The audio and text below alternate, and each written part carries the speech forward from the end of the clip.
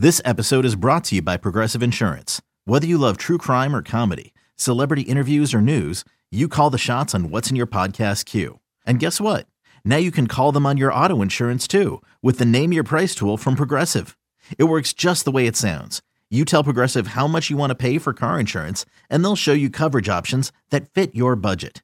Get your quote today at Progressive.com to join the over 28 million drivers who trust Progressive. Progressive Casualty Insurance Company and Affiliates. Price and coverage match limited by state law. Another day is here, and you're ready for it. What to wear? Check. Breakfast, lunch, and dinner? Check. Planning for what's next and how to save for it? That's where Bank of America can help.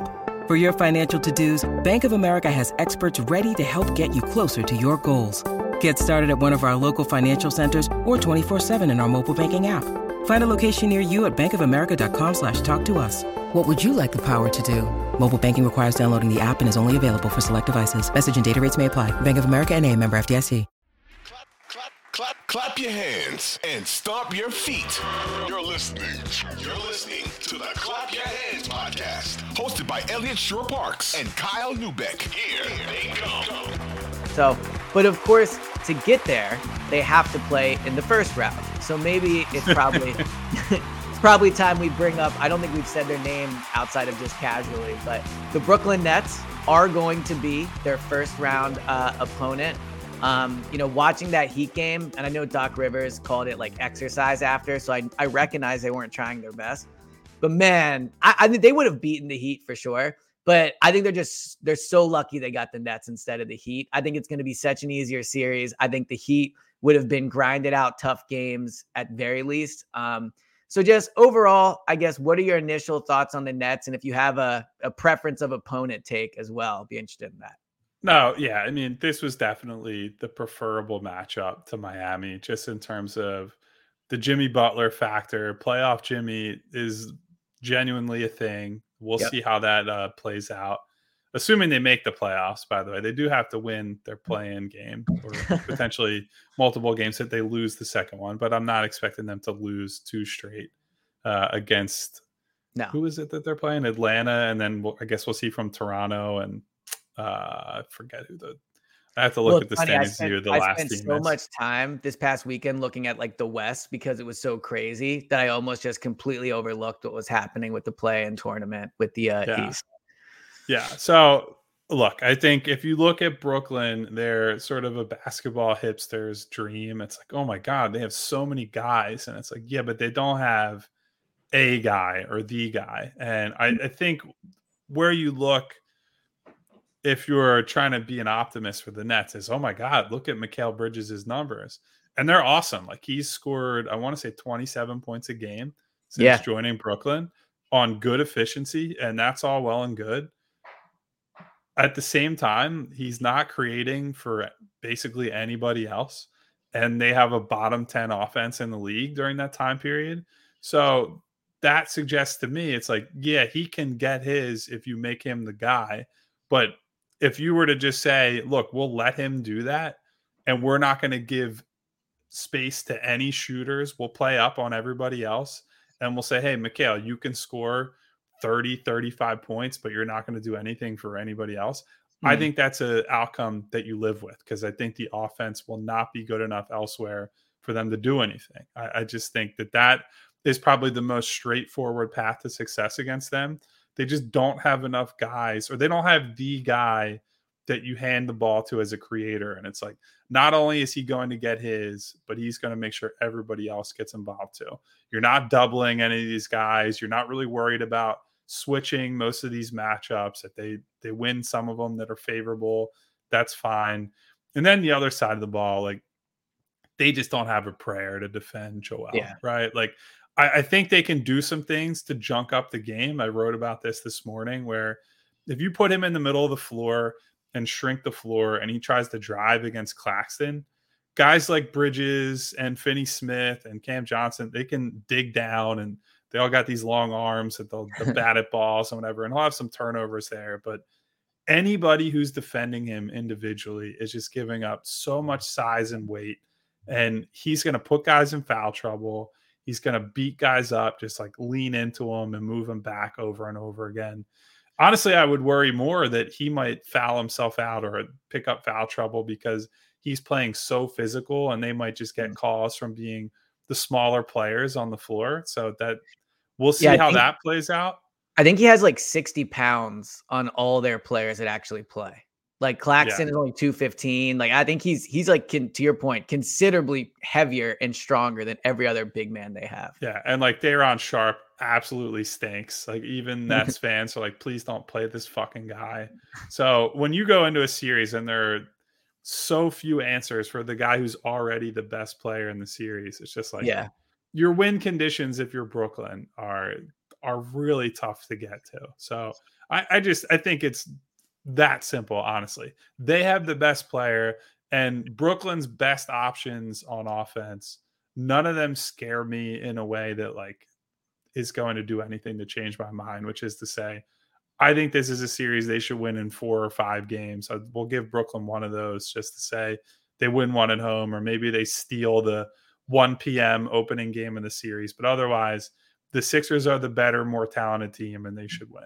With threats to our nation waiting around every corner, adaptability is more important than ever. When conditions change without notice, quick strategic thinking is crucial. And with obstacles consistently impending, determination is essential in overcoming them. It's this willingness, decisiveness, and resilience that sets Marines apart. With our fighting spirit, we don't just fight battles, we win them. Marines are the constant our nation counts on to fight the unknown. And through adaptable problem solving, we do just that. Learn more at marines.com. So I'll do a crossover, and we will actually have some crossovers this week. We're going to try to do some stuff with some Nets pods, different Nets writers. So learn more about how trash the Nets are. But I do think like a crossover for me that fits perfectly in this is when the New York Giants came to Philadelphia to play the Eagles. Like you can talk yourself into they've had a better year than you think, and they're up and coming and blah, blah, blah. At the end of the day, the Sixers are just far more talented than the Nets, like point blank period. Now, if you were going to say to me, what's a world where they lose the series? First of all, probably involves, knock on wood, Joel Embiid, like being unallowed to play in 6 of them. I think even without Joel, they probably would still win the series or at least be extremely competitive. The only concern I would have with the Nets is they are kind of a too young to know what they don't know team. So I don't think they come in with the baggage the Sixers have. They do have good shooters. Like they would have to get pretty hot in order to beat the Sixers.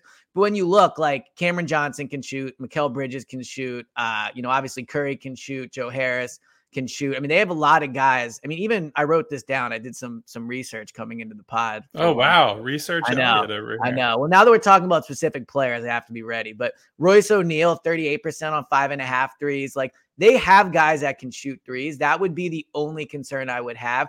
And they are young and athletic, whereas the Sixers are just not that. So there are some components that you worry about, but ultimately they have nowhere close to the guy. To your point, Mikal Bridges, I think this is a harsh comparison, but it's a little like Michael Carter-Williams, where he's putting up great numbers. Oh, come on. No, like he's better. Don't get me wrong. He's better. But the point I'm making is the Nets aren't like playing great. I mean, I think, they maybe have won 4 of 6 coming in, but it's not like they're playing 700 ball since they got Mikal Bridges. Like they have had their fair share of poor basketball. So ultimately I look at them and I go, they're athletic and young. Maybe that's a worry. They can shoot. But if these games are close, if they find a way to make it close, I just don't think Mikal Bridges has it in him for 4 minutes to carry the offense. Whereas the Sixers have Embiid could do it for sure. Harden, if he's himself, could do it. And I think you could argue Maxey is maybe just as capable of carrying an offense as Mikal Bridges is, if you look at some of the hot streaks he's been able to go on. So I think the Sixers have 2 guys that are way better than anybody else on the Nets. And then there's Maxey. So I just think they're far, far more talented, and that's what will win the series for him. So Maxey's the interesting one in that I think this is the sort of team that he might struggle against. He did not have they only played essentially one time with these versions of their teams, and he was not very good in that game. He was like 4 for 11, scored 12 points. And look, that's just one game. It'd be easier to say they have 4 games against this exact opponent. And we could say, yeah, he struggles against these guys, like with the Boston matchup. But I do think if you look at their profile and you say, look, they have a lot of long, switchable athletes, that those type of guys pose problems for him because he'll just pull out his dribble and turn his back and reset the offense. And I think if you put him in all these ball screens and just switch all of them, he's going to struggle to get by a lot of these guys. And so then it becomes, can you make shots over the top against defenders who are going to be like up in your face with these 6'7", 6'8", 6'9" wingspans? Yep. I think it's going to be tough for him. And then the other side of the ball, Maxey ends up on somebody like Mikal Bridges on a switch. Like, that's not good for them. That's obviously a situation that I think Brooklyn feels they can punish. End of the day, though, I do think there are enough guys in that Brooklyn rotation, depending on how Jacques Vaughn decides to sub it, Seth Curry and Joe Harris and guys like that. Those are guys that Maxey can pick on, and certainly that Harden can pick on. And so I think the interesting dilemma for Brooklyn is, how do you juice up the offense a bit and get all these shooters on the floor without totally compromising your defense? And I don't know that they're able to. And I think that's one of the things with, obviously Ben isn't playing in this series because he's out for the season. But Nick Claxton, having him as your center, where he's your defensive linchpin, can switch everything, can defend Joel at least a little bit. He's a non-shooter. And so that already puts a non-shooter on the floor. If you have another one, then that is like, all right, we've seen that with the Sixers. We saw that with Ben and, Dwight Howard, or Ben and name basically any other backup center that they've played. That's a really tough thing to work around against a playoff level defense. So, we'll see. I'm interested to see how Tyrese does, just because I think it'll be a harbinger of, how he looks against Boston. Yeah. So, you brought up Ben, and we'll get into more of maybe like the X's and O's matchup as game one gets closer. But also, like I said, we are going to be doing some Nets crossovers. So we'll get some stuff from them too. But do you think Ben will even come? Like, do you think Ben will be in the building and like on the bench? Has he been on the bench for games since? So I jokingly in my article this morning said, one of the big questions is, what does Ben Simmons wear on the bench? So, yeah. I mean, I don't know. I would assume he does. That'd be kind of a weird look to not show for the playoffs of all things. But it is crazy to think, and you brought this up, but if you would have said before they're playing the Nets, this would be one of the most anticipated playoff series in recent Sixers. Oh, the NBA would have been losing their goddamn minds. I know. But now with no Ben, it definitely loses. It's no Ben, no KD, no Kyrie, and it's just like, eh. I mean, all right. Well, I guess a question I would have then would be one common criticism we've had of the team is they haven't really done it as much recently, but there was a stretch of 6 weeks where it felt like a problem, where they just come out flat and they come out like not ready to go and the effort's poor. Do you think that's a risk? I know Saturday at 1:00 has upset written all over it. Now, I think they're minus 1,000 to win the series. I haven't seen a game one line. I guess that might be a little closer, but just mentally, I mean, do you think you've seen maturity from this team and their ability to say, all right, let's just take care of business and get this over with? Or do you think the Nets in a way poke at one of the Sixers' flaws, which is they sometimes take their competition maybe a little too easily? Yeah. I mean, they'll definitely get some runs in as a result of that tendency. And I do think the 1 p.m. playoff opener is it's always ripe for the underdog to come in and just surprise some people. Didn't the Wizards win game one? Or am I wrong about that? I feel like they've lost every single year during the DeRozan Lowry era in Toronto, they lost game one in the first round. It was like clockwork, and then they would win the series anyway. So there are some teams that just game one, they come out flat, and they need to be punched in the mouth once to be like, all right, we got to get our asses in gear here. So I'm not going to throw the baby out with the bathwater if they lose game one. I don't think they should. I think this is a series that they should be able to win in 5 games or less. I mean, if you told me they swept Brooklyn, I would not be surprised. But knowing their tendencies and saying everything I have about habits and not being able to shake who you are after a long regular season, I do think there's some sneaky potential for Brooklyn to get one in early.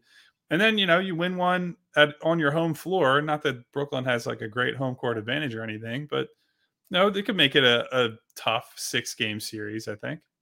Well, the the visual of Joel having a mask on against Miami is making me think like, get this thing wrapped up early and get Joel on the bench. And in these games, if you are a big, get him off the court, because as much as we can, say don't take the Nets for granted, like whatever, blah, blah, blah. The main priority of this series is just to get it over as soon as possible, get out healthy and get rested for the second round, right? Like if this thing goes 6 or 7, I mean, God forbid 7, but if this thing goes 6 and you're exposing Joel to more injury, you're putting more minutes on his body, like all these guys, Harden too, right? With the leg injuries he's dealt with, you just have to get this thing over with quickly. I don't think this is about like, you want to play great because you're going into a tough series and you want to be getting good reps in together as a team. But ultimately, this is about get out, get healthy, and just get ready for the second round. It would be a real shame if this ended up being hard minutes on Joel and Harden's body heading into the second round. Yeah. And look, that's how it should work out. This is a mediocre team. That's just the fact. It is. Like, and they might not even be mediocre. Honestly, they might be like below mediocre. They're a young team that has no track record of winning with no star. That is just a bunch of role players. Like they're right. It if is you add what it is. A star to this team who could be the guy, then okay, great. And you didn't take anything else away, but they just that's not the situation they're in. Since Mikal Bridges and these guys joined the lineup, there's something like the 23rd best offense and the 17th best defense. Now, worth noting, during that time period, the Sixers are like 16th on defense, right? But also have a top 3 offense and have the best scorer in the NBA and James Harden and so on and so forth. So nothing about their profile says this is a team. It's not like in college basketball where you head into the tournament and it's like the seeding's funky, but Ken Pom says this team is actually like the 10th best team in the country. And then that team goes on a run. Like none of the underlying stuff says, oh man, the Nets are a sleeping giant. The underlying stuff tracks with what we think. They're a middle of the road Eastern Conference team with no like clear cut A+ playoff level star. And that is the sort of team the Sixers should be able to dispatch relatively easily. Well, and that's why, to kind of put a bow on this before we get into MVP, like had they gotten the Heat, I think they would have won the series, but there would have been the underlying stuff of like veteran team, has won in the playoffs, has a guy you worry about, has given this team trouble. Like there are things that you could point to that are beyond the Heat have been bad at basketball this year, right? Like the Heat are bad at a lot of things, but there's a lot of those components. The reason they're the perfect team is because they're inexperienced, they're young, they don't have the guy. Like they also don't, to your point, have those things where even just from a narrative perspective, you can talk yourself into it, right? Like if you're not a hardcore basketball guy and you're just simply looking at it, you go, oh yeah, they're in a completely unproven team that has nothing. Whereas with the Heat, you would go, well, they played good, blah, blah, blah. So I think that is one advantage for them as well, is the Nets just don't have anything that should really give the Sixers problems off the court from a narrative perspective as well. So as I mentioned, we are going to have Nets people on. We're going to do pods on those. Anything else you want to say about the season or the series before we move to MVP? No, we can talk about Joel probably winning the MVP. Fine. Yeah, we've successfully made it so when they lose to the Nets, we'll look like complete fools for watching aside for 10 minutes.